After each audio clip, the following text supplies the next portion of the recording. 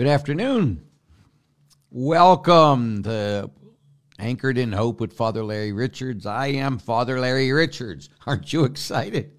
I'm excited about being here this week because I get to go on vacation next week. So next week I will not be on, we will not do my regular podcast. You can go look at some old ones and catch up if you'd like.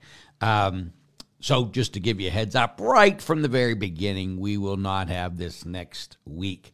I'm in the process of getting all my homilies. I've been doing my homilies and getting them set up that they'll come out every morning at 7 a.m. on Podbean. And all my tweets in the morning and evening, they're almost all done in my, I do all my own tweets, in the morning and evening. And then I'll have my staff put them out beginning next Monday morning. But I'll have done them, and then the evening one, too. It's same with the pictures and everything. I'm almost done with all that. So that will all be taken care of next week, just to give everybody a heads up. So first thing we got to do is pray. In the name of the Father, and the Son, and the Holy Spirit, amen. Father, thank you for loving us. Thank you for giving us Jesus. Thank you for giving us hope in the midst of the darkness, in the midst of the struggles, that you are God, that you control all things. And when we surrender our hearts and our lives to you, that you promise that you will take care of us. You promise in your word that all things will work together for good to those who love you and are called by your decrees. We do love you, Lord, and we seek your will more than our next breath.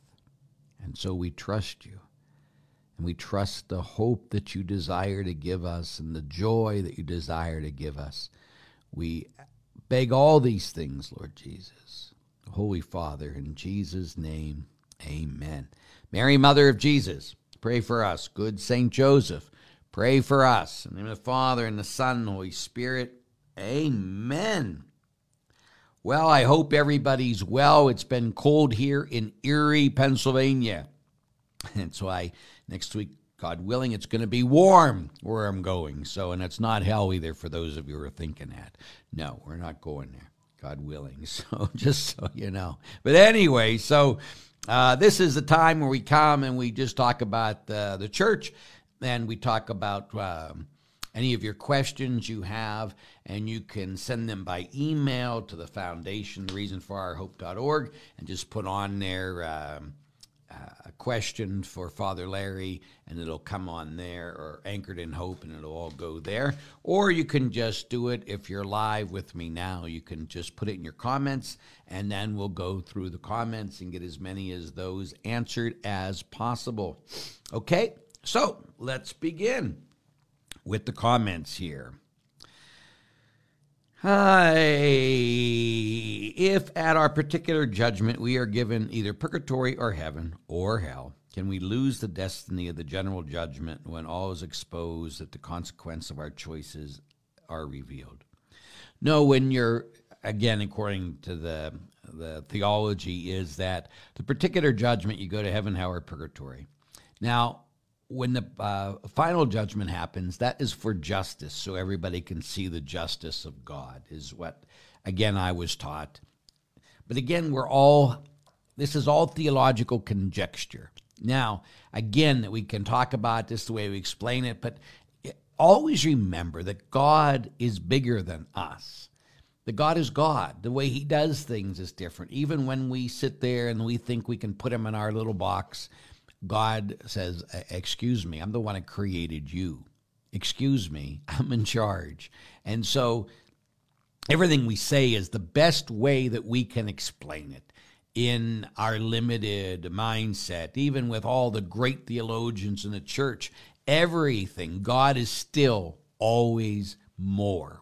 And we got to remind ourselves that. If not, then we constantly limit God. And when we talk about God and we make everything exactly black and white, we have just confined God. And to confine God means that by definition, he is not God. He's always more.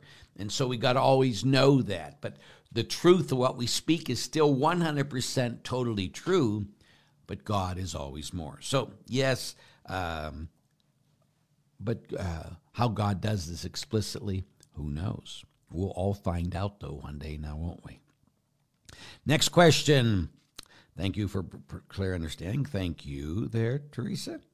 John Smith. Father Larry, my church closed a while back, St. Hedwig's, and I am not currently affiliated with any church. How would I go about having masses said for others at St. Joe's? All you have to do is drop in the office. The office is open from 8:30 till 4:30 every day, and they can do that.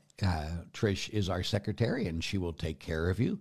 If it's impossible, if you're homebound or something else, you can call her, and if the masses are available, I mean, we have a lot of masses set at our parish, so sometimes you have to wait a while before you can have a mass set, and then you can send the check in. If you can afford it, again, there's usually a stipend for masses. It's usually $10, but masses by definition are free. Intentions are free. It's just a suggested donation for those who can afford it. But again, you can do all that. And St. Hedwig's just opened up again this past weekend, as a matter of fact, to the Latin Mass. And so the church anyway is being used again. So that's good that's all happening there. But you're most welcome to do that, John. Okay, Vida says, Father, pray for me. I don't want to fall into depression. I feel at times very anxious. I have no reason for this anxiety. I pray to God to offer it up for those who are going through the same. And again, what I can tell you is the best thing to do, because I get depressed too, and I've talked about that before here, but the best thing to always do is to go and do stuff for others. Then you forget about yourself. So if, whatever, volunteering at a hospital, volunteering in a nursing home, volunteering, holding babies, and prenatal, when babies are born prematurely. There's a lot of things you can do. So I just encourage you, ask the Lord what he wants you to do, because if you can get your mind focused on other things, then that can help, because what you think is what you feel. So if you think about yourself and your life and the struggle, and again, we all do this, and this is just, I know how it happens in me, but if I can focus on other people and get lost in other people, then I don't focus on myself and whatever is pulling me down. Now, again, unless it's something that's a physical reality, and if it's a physical reality, sometimes you just need medication that fix your body, the chemicals in your body sometimes go out of whack. And so if you can get, and again, before people just start throwing people on medication, I always say they need a physical. They need to make sure that, they're testing their blood, what's going on inside them, so they can get things fixed. So hope that helps you. Just suggestions that I do. I'm not on any kind of physical medication or anything, but I do used to get March, used to be a horrible time for me. But anyway, that's what helps me. Okay, let's go and take some things from our email. Kevin asks, do you believe the division in the church today has a lot to do with lack of obedience? The Holy Word led me to this question. It does. I think the number one reason there's division in the church today is pride. It's the pride that's been the original sin, if you will. It's the pride that had Satan rebel in heaven and had him cast out. It's pride of doing things our way, even though when you go all the way back to Adam and Eve, when God says, hey, don't do this, and the devil says, go ahead and do this, and Eve says, and Adam, yeah, we'll do this. It's pride. And so next Monday, because again, I've been just getting ready for all the homilies and preaching on them. Next Monday is from the book of Samuel, the first reading. And it talks about, this is the 17th, January 17th. And it talks about Saul is cast out. And the reason Saul is cast out and rejected as ruler is because he didn't obey God when God told him to do something. And then he says, no, I did it, but I just did this, and I was even going to offer it to God. So he was going to do a holy thing for God. Now, this is important because nowadays people are doing holy things for God. They're worshiping God their way, okay? This is the way I like to worship, okay? but it isn't never about me in worship. It's always about us. Worship is always, by definition, a communal reality. But then Samuel looks at him and says, obedience is greater than sacrifice. Obedience is greater than sacrifice. And so I just said, do I really obey God? Do I obey the church? Or do I obey myself? And again, people are obeying themselves and doing things their own way. And again, as you've heard me all say a million times, what is the theme song of Everyone in Hell? I did it my way. Exactly. That's the theme song of Everybody in Hell. And that can be even good things. My religion, my way of worship, my way of praying. I did it my way. It'll be the theme song you and I will sing forever in hell if we don't repent and do everything God's way. Everything. Because even Jesus, who is God, had to look at the Father and say, Father, I don't want to do this. Let this cup pass me by. But not what I want, what you want. And that's what we got to do. And when we are like that, we will learn humility, and we will not be pushing our way or our theology or our anything. And that's what everybody, including myself, please. And that's why for me, again and again, I'm always obedient. I'm obedient to my bishop. I'm obedient to my Holy Father in Rome, Pope Francis, because I took a vow of obedience, and I am not a liar, usually. And so I do what I can do, but I have to fulfill what I promised. You know, priests, be they diocesan or religious, take at least 2 vows or promises, and that's celibacy and obedience. If you're religious, you take poverty, chastity, and obedience. And so obedience was the hardest vow for me to take. Celibacy isn't that hard in the long run compared to obedience. Obedience has always been the hardest one, because we all have a tendency to want to do everything our way. And boy, do I ever have that tendency. Boy, do I ever.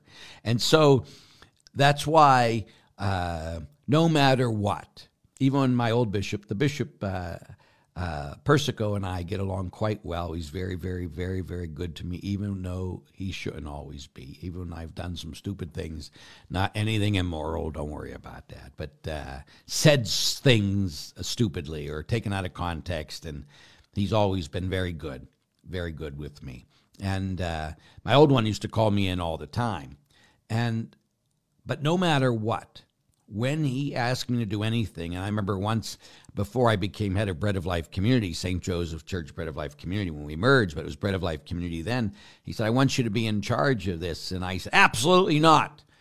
And I argued with him about 45 minutes. And then he looked at me and he says, Larry, I'm not asking. Under obedience is what I'm telling you to do.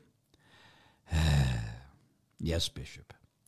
And every time I've been obedient, God has always blessed it. Always. Even again, I always tell the story that years ago when I was newly ordained, we had the first Iraq War, and I'm watching it as not even ordained a year at my classmates, and I said, I got to go help these people. So I called the bishop, and I said I wanted to be a Navy chaplain. Well, really a Marine chaplain, but you have to go into the Navy to be a Marine chaplain. So I said, can I go? And he says, yes. And so I started all the paperwork and everything else. And then I forgot, how stupid I can be, to talk to my spiritual director about this, Father Peterson. And so I went to see him, and I said, oh, by the way, Pete, I'm going to the service. I'm going to be a Navy chaplain. I talked to the bishop. He gave me okay. And Monsignor Peterson, he was Father Peterson, then started saying, absolutely not. And I was completely shocked. I go, what? He said, I said absolutely not. That's not God's will for you. I said, Pete, the bishop already said that's God's will for me. I know this is God's will for me. He says it's not God's will for you. I said, what am I supposed to do? He says, you call the bishop and tell him your spiritual director said no. So what did I do? I called the bishop and I said, my spiritual director said no. And the bishop says, okay, Larry. I thought, you accepted that way too easy. But if I'd have had things my way, and it would have been a good thing, right? I could have, my personality is more like someone in the service. You know, I used to tell my boys at prep, I'll be your spiritual drill instructor these next 4 years. I'd, had a fine time. I could have been in the Marines, their chaplain, helped these men who are giving up their life for God and others. And that would have been good. But it wouldn't have been God's will for me. And so I had to be obedient. And if I wasn't obedient, I wouldn't be doing this right now. I wouldn't have written my Be a Man book. I wouldn't have put out all the CDs on confession. I wouldn't have done all the missions. None of that stuff would have happened if I'd have done things my way instead of being obedient to God. And it's sometimes easy for us. I can be obedient to God. But it's the God that I decide to have things, sees things my way, or listen to echo chambers, people who agree with me. But that's why it's important that we're under obedience to our bishop, to our spirits director, to our Holy Father. You know, the church has always taught that we can never go wrong through obedience. God will always bless it. And so we got to sit there. Now, again, if someone tells you to go out and explicitly sin, go out and kill somebody, go out and hurt somebody, maim somebody, then you must disobey because now they're going against the commandments of God. But often it isn't that. It's just, I don't agree with that theology. Okay. Or like when it talks about, well, the Pope has changed canon law. And he's the only one that has the authority to do that. He can change every canon if he chooses. So when people use those arguments, I say, excuse me, it's just one you don't like. And so, again, none of us want to be obedient because none of us want to humble ourselves. And, what overgeneralizations I just made. I get it. And that ain't the point. But a lot of us, including myself, obedience is the hardest thing I've ever had to live. It was the hardest vow I took because I knew it. And there's many priests today that are being disobedient because they see and they have people that follow them, and they, as long as they're pushing the way their theology is, and the fruit of that is going to be very bad. And I think that the vision, so the question is very simple. Do you think that the problem in the church today, the division, is because of lack of obedience? And the answer simply is yes. Hope that helps. Okay, let's go back to here now. Do.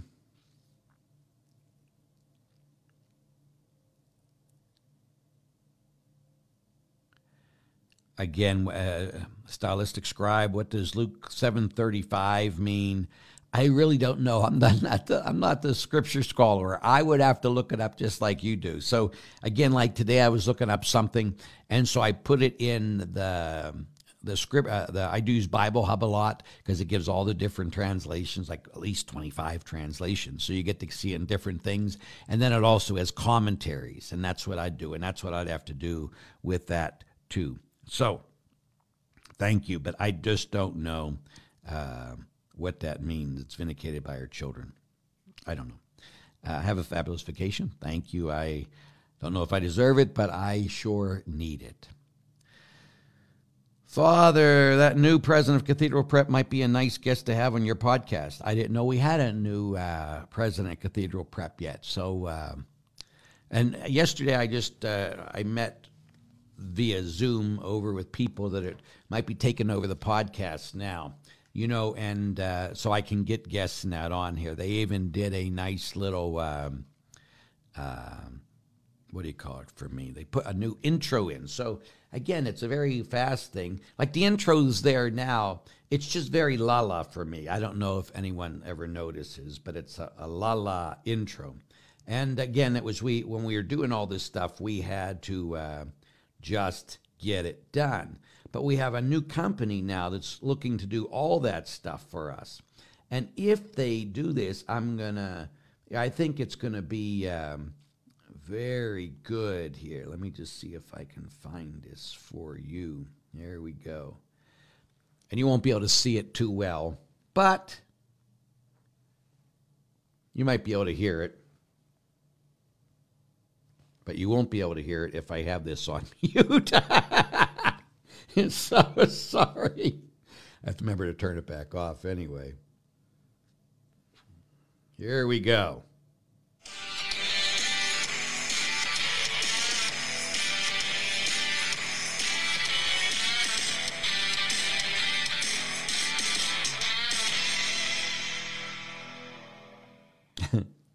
So it's not the final thing. It was just another thing to show me an introduction, a way they could do it. Because again, my style is different. Like someone says to me yesterday on my daily mass that, Father, you pick on daily mass people and you make me feel bad. Well, I'm a daily mass person too. I don't know if anybody knew that, but my style is to always challenge us.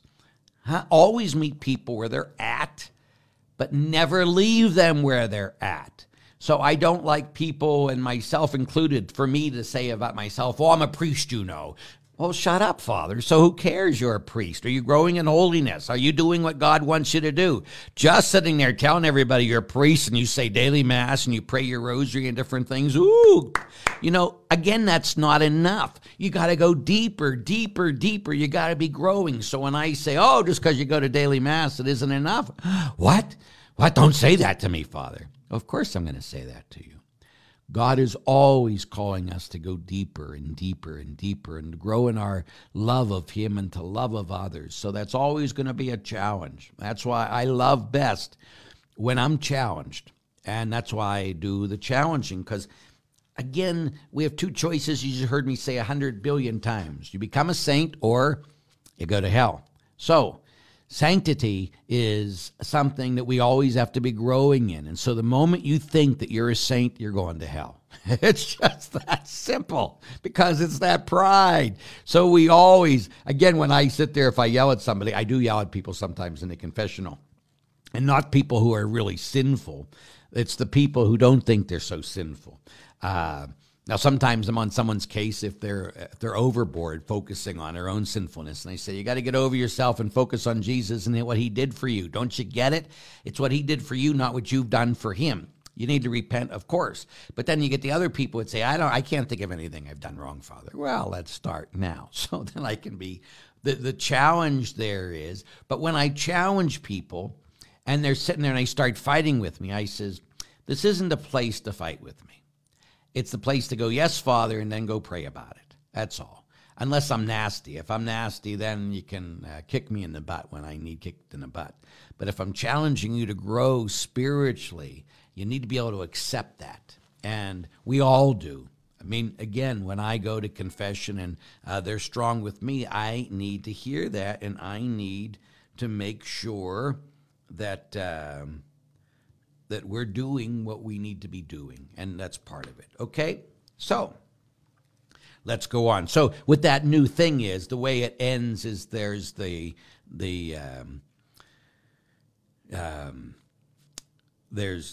lighthouse, and I often think that this is what hope is about. It's the light shining in the darkness.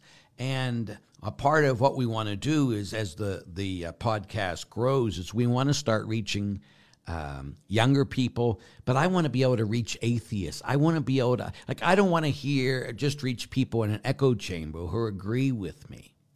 I want to be able to let this be an instrument of hope to many people, way beyond where it's going now.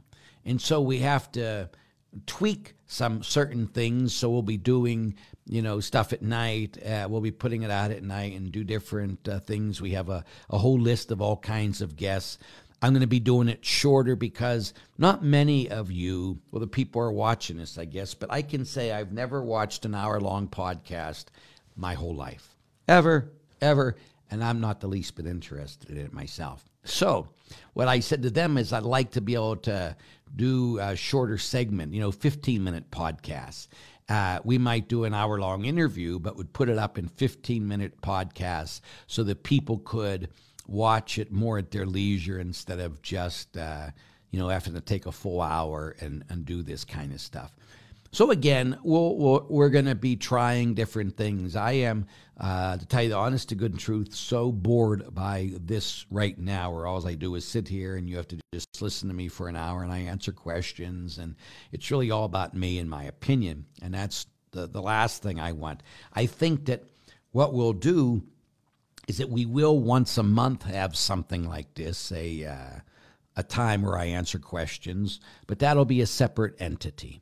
It'll be a different. But the podcast, I really want to be able to get people and give their reason for hope, and really bring that to how can we be pierced in the darkness today. So that's hopefully where we're going, what we're going to be doing. So I don't know who the new president is. I don't, sorry. Is there a reason a Catholic can't be a vegan? No. Of course. I mean, if you go to the Old Testament, Shadrach, Meshach, and Abednego, their original names, they ate vegan, and they were healthier than everybody else. So of course you can be a vegan if you'd like. Hi, Father Larry. Several years ago, I attended 2232 Men's Conference. Well, good. Come back. We have another one coming next month. Sorry, hit send too soon. I was at the men's conference, and the priest was discussing levitating while praying. This has always baffled me. Have you ever had such experience? No, but that was Father, what the heck? He's from Cleveland. And a good guy. And that was the first time I ever heard of it either. And I'm sitting there looking and listening to him going, huh. And then he talks about his spirits director. He went to a thing and he said he did it. I have never done it. It's not even like on my things to ever really want to do. I have no real desire to levitate or any of those things. My greatest desire is to do God's will. It's my greatest desire. And if he wanted me to levitate, then I'll levitate. If he wanted me, whatever. But when it comes right down to it, that's my greatest desire is to do God's holy will. That's it. So, yes, but I remember that, and I know the guy. For goodness sakes, I know him well. I just can't remember his name now. It's one of those things that happened to me. But he's a Cleveland priest, a good young priest, much younger than me, of course. Anyway. Okay. Marianne. Hi, Marianne. What's your opinion of the Sarah Young book, Jesus Calling? I think it's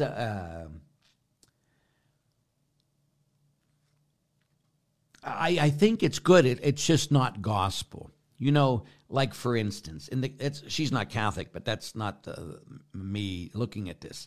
Like the number 2 book in the Catholic Church read next to the Bible is Thomas Kempis's Imitation of Christ. Now, he was never canonized because tradition has it when they come to dig him up, Thomas Kempis, they had found out they had buried him alive, and this was horrendous to even think about. And he was trying to get out, and he was clawing his way out. And so they said, because there was claw marks, and again, this is what I was told years ago. I haven't verified it. But they said because that he might have despaired, that's why he never got canonized. But his book, Imitation for Christ, is the second most read book next to the Bible in the Catholic Church.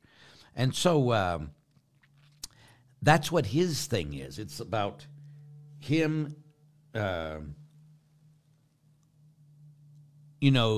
person listening to Jesus, and he speaks and then Jesus speaks. And so it's very, very similar to this Jesus Calling.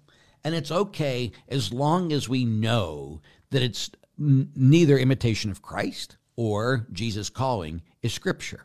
Now, there's Scripture used in both of those things, of course. But even like when I do my tweets at night, they're very comforting. Every tweet, I don't let it go out at night unless it's a comforting one. Morning, kicking about at night, but it's hopefully always a comforting tweet. But though it's based on Scripture, it's not Scripture, the reflection I have on it, even though it's a 1 or 2 sentence reflection. That's me. Now, you can focus on what Jesus said and really enter into it. But I'm just saying that anything that's written by anybody, Thomas Kempis, Sarah Young, or anybody else, in itself, it's not the Scriptures. I would always much more go to Scriptures. But if that helps you, go for it. Like again, I love the Chosen series. Now, it's not Scripture. It's based on Scripture. Of course it is. But they take artistic license with it as best they can. They try to be as faithful as possible to it.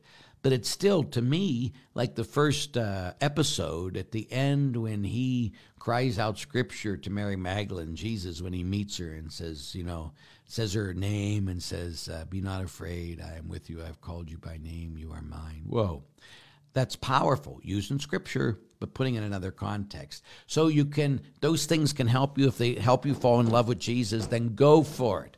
But I'm always big to make sure that we remember this isn't Scripture, the Scripture, and this can be helpful in our growing of Jesus. Hope that helps, Marianne. Okay, again, Stylistic Scribe. Does Reason for Our Hope still offer silent retreats? If so, do you guide it and hear confessions?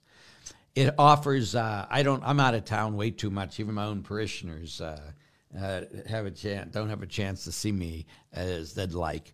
And so the Reason for Our Hope, we have our own retreat house, and it's called Hope House Retreat Center.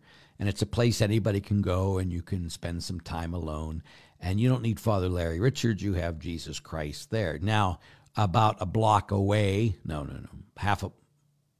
maybe half a mile, there is a church there, and they do have confessions and that there. So even though they're looking for a pastor right now, come to think of it. But again, that's where it goes. I have, in all the years we've owned it, I've made a retreat there, but I haven't led any retreats there, which is not on purpose. I just haven't even thought about it. I think part of it is a lot of times the capacity of the place for an overnight. I've done high school retreats there that are day retreats, and I've done other talks there, but the capacity of the place is about 20 people right now. We need to do a whole new edition on that and get it caught up, and then I'd do more down there, but it's going to cost us like $500,000 to get where it needs to be. And so it's always on the back burner. Okay, I got to start raising money for this and get that place going so we can, more people can stay there. We can have a better kitchen and that. But the answer to your question is yes, we do have silent retreats down there. You can go anytime.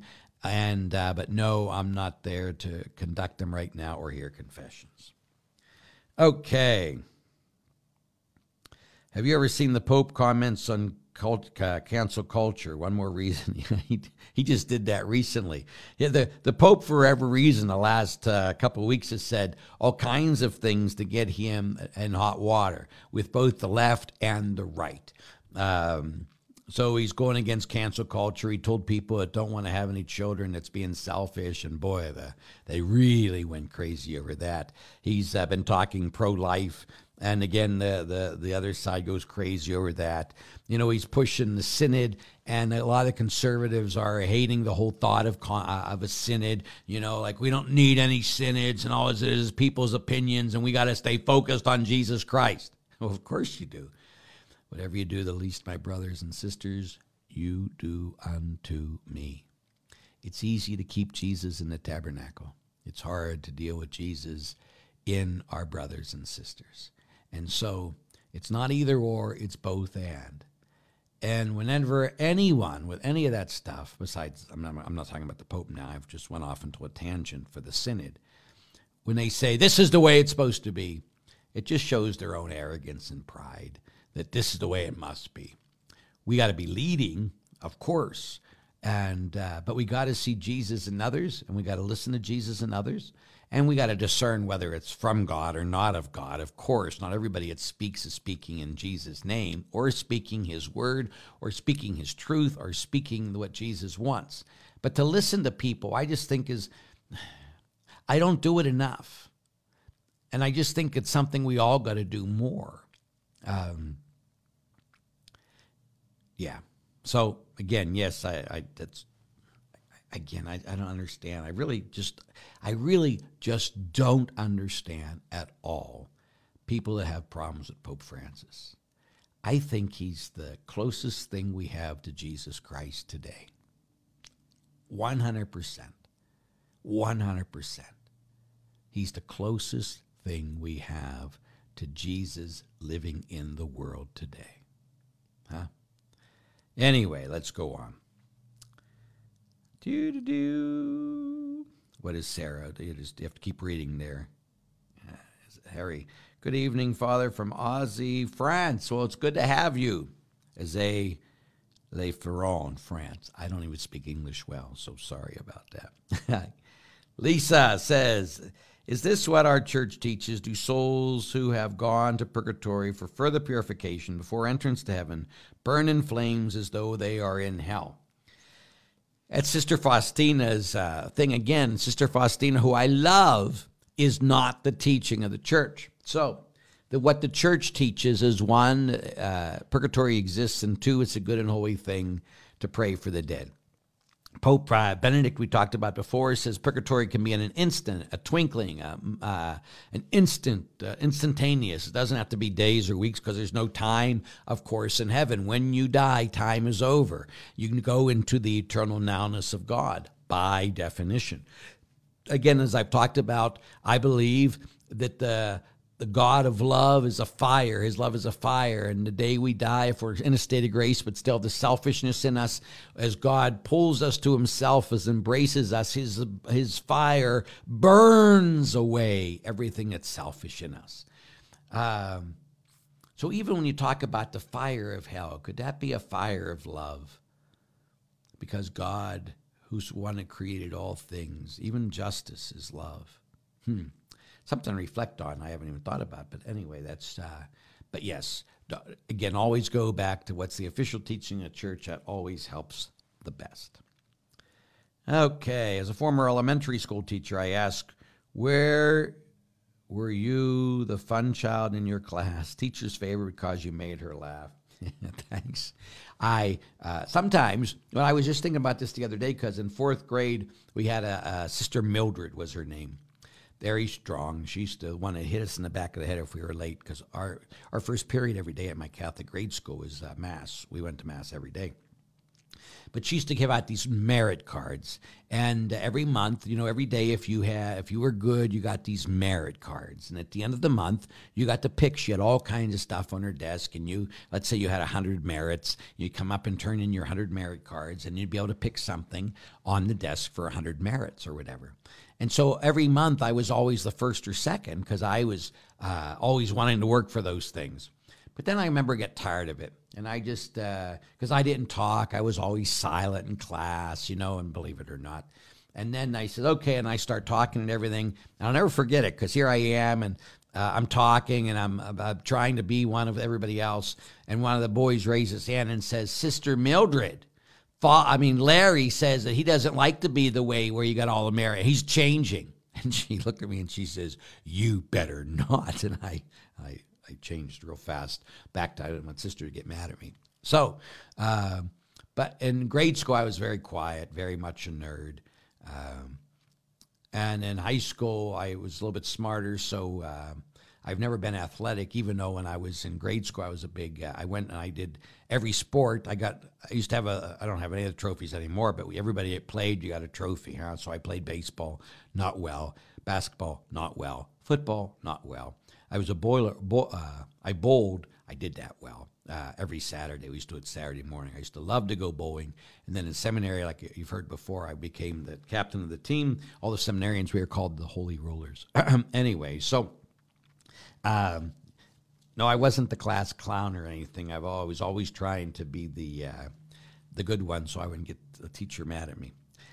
When I was young, I was very much a people pleaser. There's still part of that in me, but if you can tell, I think I've went against that the rest of my life. But anyway, so that's a good question. Thanks for asking it. It's always fun questions like that. Okay, here we go. There you go. Does the church believe the souls burn in flames? Okay, I already talked about that. Do you ever have women retreats? I have done, not real retreat all weekends, but I have done women conferences. Because sometimes, even though it's a lot of women that watch here, My main thing has been with the men's conferences and that. But men, again, they're not going to, and there are men watching right now. I don't mean that. But for them to take an hour out of their life, they don't want to do that. But I haven't done many women's conferences because a lot of times I make women cry. It's because, again, I'll be challenging of them. And like in the confessional, if I'm challenging a guy, they'll usually go, yes, Father, okay, I got it. If I challenge a woman and they start crying and I go, okay, I'm sorry. No, I usually don't say I'm sorry when it comes to that. I just think, listen, if you're going to grow in the spiritual life, you're going to have to go to the cross, and the cross isn't easy. But no, I don't do a lot of women's retreat because I think a women's spirit is different than a man's spirit. And that's why I don't have women as spiritual directees. I always tell women that women need women for spiritual direction. So I always say you should find a holy nun who prays. And I've sent everyone who's come to me. I have some great nuns in the city of Erie, and I always send them to them, and I say they will lead you in the right way. Because my spirit isn't a gentle spirit. I know. So, but that's part of the reality. Okay, so we'll go back here to the emails. Since Jesus was free from sin, why does the Apostles' Creed state that he descended into hell? Well, it's explicitly because he was free from sin. He descended into hell, and again, the translation's bad in the English. It's he descended to the dead. So he descended to the netherworld, the abode of the dead. And there he set them free from death. And that's what that means, that he is the Lord of living and the dead. So he descended to hell means he went there to set the people free who were in the abode of the dead. I've been trying to spend quiet time with Jesus, but I find it difficult to keep my mind from wandering. With all your daily responsibilities and obligations, how do you stay focused on being with Jesus? I do it by waking up early in the morning. So again, this morning I was up at 3:55. And today was one of the days I worked out first, and then I came and did my Hoyar. And so I always start by doing the things I need to do. I start with the Divine Mercy Chaplet, and then I do the Holy Rosary, and then I do the Breviary. And then I can be silent. And then I can listen. But if I got to do the things that I got to do first, because if not, then I'm always like, okay, I got to do this, I got to do this, I got to do this. So the way I do it is I do what I need to do first, what I'm committed to do, and then I can be still afterwards. And often to help me do that, I'll just say a word. To me, my surrender word is Abba. And so if I can close my eyes, and I'm always in front of the Blessed Sacrament, but if I just say Abba, that I can come into God's presence and know that he is with me at this moment. And again, my way of teaching people how to pray is that you do three things. You tell God, you become aware of his presence, you breathe at least 3 times in the name of the Trinity. And then you become still. Because when you say in the name of the Father and the Son and the Holy Spirit, amen, it's like the Spirit brings you up into the intimacy of the Trinity. You get brought into that relationship, which is what all prayer is about. And then you begin all prayer with repentance. And that's an act of humility. Lord, I'm sorry for my sins. And again, repentance is necessary. And that means, Lord, I'm sorry. And by your grace, I'm not going to do this sin anymore. I'm done. It's not just, I'm sorry, God, I'm going to keep doing this. I'm sorry, God, and I'm going to repent of this. And then I imagine Jesus coming and putting out his hand and covering my head with his blood and forgiving me. And then, so I'm sorry. The second part is I surrender, to make sure that every day I'm surrendering my life to God and his will and not me and my will. And that's the hardest part. It comes back to the obedience. It comes back to the humility thing. The hardest part is handing over control of your life to God. And sometimes we all say, oh, I do that, Father. I've already given my life to Jesus. Really? In all things? Will you do anything he tells you? Of course. Well, okay, he wants you to forgive that person you haven't talked to in 5 years. Well, I won't do that. You don't understand, Father. He hurt me. Jesus said forgive if you're going to be forgiven. He says take care of the poor. Are you taking care of the poor every day? Do you tithe? Well, no. That's what Jesus said. So don't tell me you've surrendered your life to Jesus when you are still doing things your way. Huh? And again, it says, well, I do almost everything for Jesus. And I say, yep. It only takes one string, one little thread to keep a bird from flying. It's only one thing not surrendered to Jesus that keeps us growing in holiness, not keeps us from growing in holiness. So again, it's a process, and we have to go deeper, deeper, deeper. So I surrender. So first, I'm sorry. That makes Jesus my Savior. Second, I surrender. That makes Jesus my Lord. And then third is hold me. And that's when I become like a little child, a little boy, and I just let the God of the universe embrace me for at least 3 minutes. So 1 minute, I'm sorry. 1 minute, I surrender. 3 minutes at least, hold me. And then with that time in the Father's arms, then ending that time, saying with Jesus slowly the Lord's Prayer, Our Father. Well, and so that's one way. So you're doing stuff, but now you can open yourself to God. Okay, so hopefully that helps. Okay, so let's go. Do we have one here? Okay. Do you ever have women retreats listening to you in Sydney, Australia? Good. I love Sydney. I've been down here, I don't know if you were there when I came down, but we had a fine time. And I really have all the places I visited in Australia, Perth is my favorite. Sorry, Sydney, and I'm sorry, Melbourne, but I really love Perth. Anyway, Father Larry, can you explain the number 1, Holy Spirit of God, 2, the Spirit of the world, 3, the Spirit of your own in simple ways? Thanks. The Spirit of God is the Holy Spirit, God himself. The Spirit of the world is, like power and prestige and the lust of things and the lust of the flesh. And the Spirit of your own is your own desires of flesh, So, again, I have anger issues, which I'll be talking to my shrink about in just about 15 minutes here. And, I've been seeing a counselor for the last 2 years. I was doing much better. And then last week, I completely lost it. I mean, completely. So I'm going to go in and tell my shrink he has failed. So I still lost it. But it's kind of like, I went to confession 2 days later, and it wasn't at any person. I was with all the priests, so it wasn't like I hurt somebody. It was just I lost it. And so anyway, so that was my flesh. It wasn't demonic. It wasn't from the world. It was from me. So the Spirit of God is God. The spirit of the world is and usually the 3 things we fight. That's where I thought I was going. It's the world, the flesh, and the devil.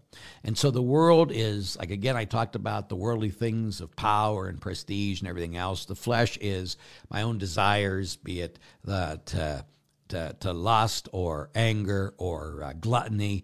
And then the devil is, when the devil oppresses you or he possesses you or he tempts you. So those are the 3 things we fight against. So hopefully that helps. Okay. I went to Latin Mass with Father Jamie Powers yesterday at St. Hedwig's. Father Powers is a good man. I never remember that many serving altar boys or the amount of incense being used when I was attached to the Latin Mass back in the day. Yes, Father Powers loves that. I wish I had all those servers. Yes, so I would... Yes, but it's good. Yes, Father Jamie's very, very, very good priest. Father, what would you like to see achieved by Pope Francis' synodal path or the synod path? I'd like to see really them get to know the church. Sometimes when we talk about the church, we're only talking about the hierarchy. And I think that's where we gotta stop that. Not that the hierarchy isn't important. It's very important. Jesus chose 12 apostles to lead the church.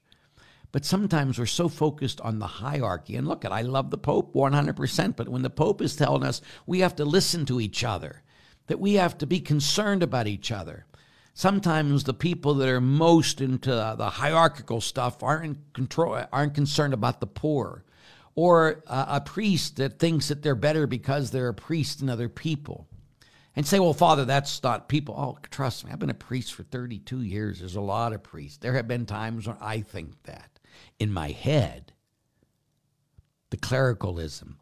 So I'm just hoping that we as a church can be that, we go from, like it's been said for years, that the church should not be a museum. It should be a hospital for sinners. Because in God's heart is that he wants everyone to be saved. So we got to meet everyone where they are. Jesus did. God became a man for us. That's unbelievable. And so, like even this past week when we had the Feast of the Baptism, my classmate came and he preached on, I didn't preach on this, he preached on it. Father Nick, he's a good holy man. And he says, the second part of the baptism is the reason Jesus got baptized was to show he wanted to be where sinners are. And not just, what? He wanted to be where sinners are. And I think that we need to be where sinners are, because Jesus was. He was so much where sinners were, they called him a drunkard and a glutton. But he never became a sinner. We as a church need to listen to the pain and the hurt of the world, to the sin of the world. I mean, Jesus didn't run from the sin. He conquered it by becoming it on the cross. And sometimes we stand aloof instead of standing in one with all people. So that's, in my mind, that's where it is. But I don't know where the Spirit of the living God is going to be. It's called the sense of the faithful. That God, through his Spirit, speak through the sense of the church. Now, again, this isn't a democracy where we vote on things, and that's not what the synod is going to be about. Let's vote on things. So I think we should all have sex before marriage, some people would say, so let's vote on it. Or I think we should allow artificial birth control, let's vote on it. Nope. That's not what a synod does. A synod listens to the pain, the hopes, the desires, the needs of the people of God so that we can minister to them. And I think that's what it is. And think about it. They're asking every parish in the whole world to listen.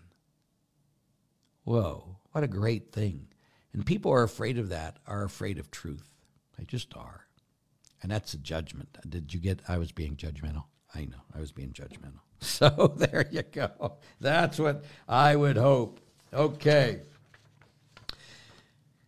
I can't imagine how a Christian member of the military deals with having taken a life while serving during wartime. Where does the church stand on this issue, and how would you counsel a struggling soldier? Well, first of all, the church is always, it says you shall not murder. It's not you shall not kill. The church is allowed through just war theory and different things, even if you go all the way back to a military member asking John the Baptist, what should I do? And he says, don't, I forget the exact thing, but, don't hurt people, or I don't know the whole thing, but it was just do what you're doing, but be good about it, or be honest and just. And so the church has always allowed for us in war to kill people for a just cause, to save other people. Like, for instance, let's say a very basic thing, that there is a man there and he's holding a gun against a 4-year-old child. And I have a gun and I'm a sharpshooter. Is it permissible for me to kill the man to save the baby? And the answer is yes. But I'm killing somebody. Well, of course I am. But I'm stopping them from killing an innocent child. We cannot kill innocent people. To stop a person who's going to hurt somebody else, we can stop that. So that's a very, very focused thing about what war does. So like when we were at war with Germany and Hitler was killing all the Jews and the Catholics and everyone that didn't agree with him, and we killed we killed the German military, then that would be an okay thing. I've had to deal with many people in the military, and they still have guilt. Of course they do. But again, you just got to, the world is a fallen world. And we need to be able to stand up for people who are evil. Like someone like Hitler was evil. There are still evil people in the world today who kill others for their own selfish pleasure and for their own desires. So we need people to be strong and stand up against them. So hope that helps. How can Jesus be in the line of David when it ends with Joseph and he's not Jesus' biological father? Well, again, in that time, you could do things through adoption too. So that's why he's in the line of Joseph through David. Through Joseph. He's in the line of David through Joseph in his humanity, but that's why he was the foster father of Jesus. Questions: are we really all descendants of Adam and Eve? Were they really real or symbols of someone else? Well, of course, it was two real people. We just call them Adam and Eve, which is the mother of all the living in that. But of course, we believe that there is one man, one woman, and God created. Now, how did he create? We don't know, but it's teaching us a truth that God created, okay? And then in the Old Testament, why did Noah's son get cursed when he found Noah in the tent sleeping naked? Nakedness, and it was the greatest humiliation to be naked. So, especially for Jews, so you're supposed to protect people who are naked. So it's just a cultural custom then. Okay, hopefully that helps. Okay, one last question here. Our bishop has given an ultimatum to our seminarians: get vaccinated or get out. Our neighboring bishop has given his seminarians free will. How does your bishop state on the vaccine mandate? He hasn't stated one way or the other. So he lets them have their own decision. But I think that if as a priest, if I'm going to be more concerned about others than I am about myself, it doesn't matter what I want. Again, it comes to obedience. If I'm going to be, I got vaccinated 3 times and boosted, I didn't do it for me so much as I did it for my people, because I did not want to be an instrument of death to somebody. Okay? So, thank you again for being with me for this last 57 minutes. I'm so glad you are here. Again, next week I will not be here. I'll be on vacation for 10 days. So I'll be coming back that Thursday. So hopefully I'll be in good enough shape to do the podcast and all my planes are on time so I can get back here on time for it. But just in case, if I'm not there, it means I'm delayed because of planes, which hopefully that ain't going to happen. So pray for me that all the planes are on time. The Lord be with you. May Almighty God bless, keep, and protect every one of you. He who is Father and Son and Holy Spirit. Amen. God bless you. Thank you for being with me.